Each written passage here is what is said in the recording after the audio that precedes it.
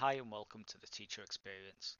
I am Tommy, and today I'm going to introduce you to the podcast and what it's all about. So, recently I've been thinking a lot about my teaching experiences and seeing other things on Facebook where people are leaving the education system, and I was curious to really hear about people's experience in the education system.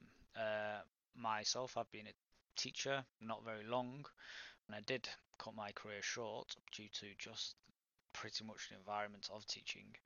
And I think for the first episode, we'll look into a bit about mine and some people I've worked with, and the reasons why we've left teaching or the reasons why we've got into teaching, and where we've gone from there really. And then in future episodes, I'll be inviting people on to really talk about their experiences. People who've done it for a lot longer than I have, people who've done it for their whole lives, and how they've seen the teaching environment change, and maybe some of these experiences, you can reflect on, or you can really embrace and understand and have experienced yourself, or you've got similar stories, drop a message and really just to show the world or show the country, how the education sector's doing really, and people can relate to these experiences too.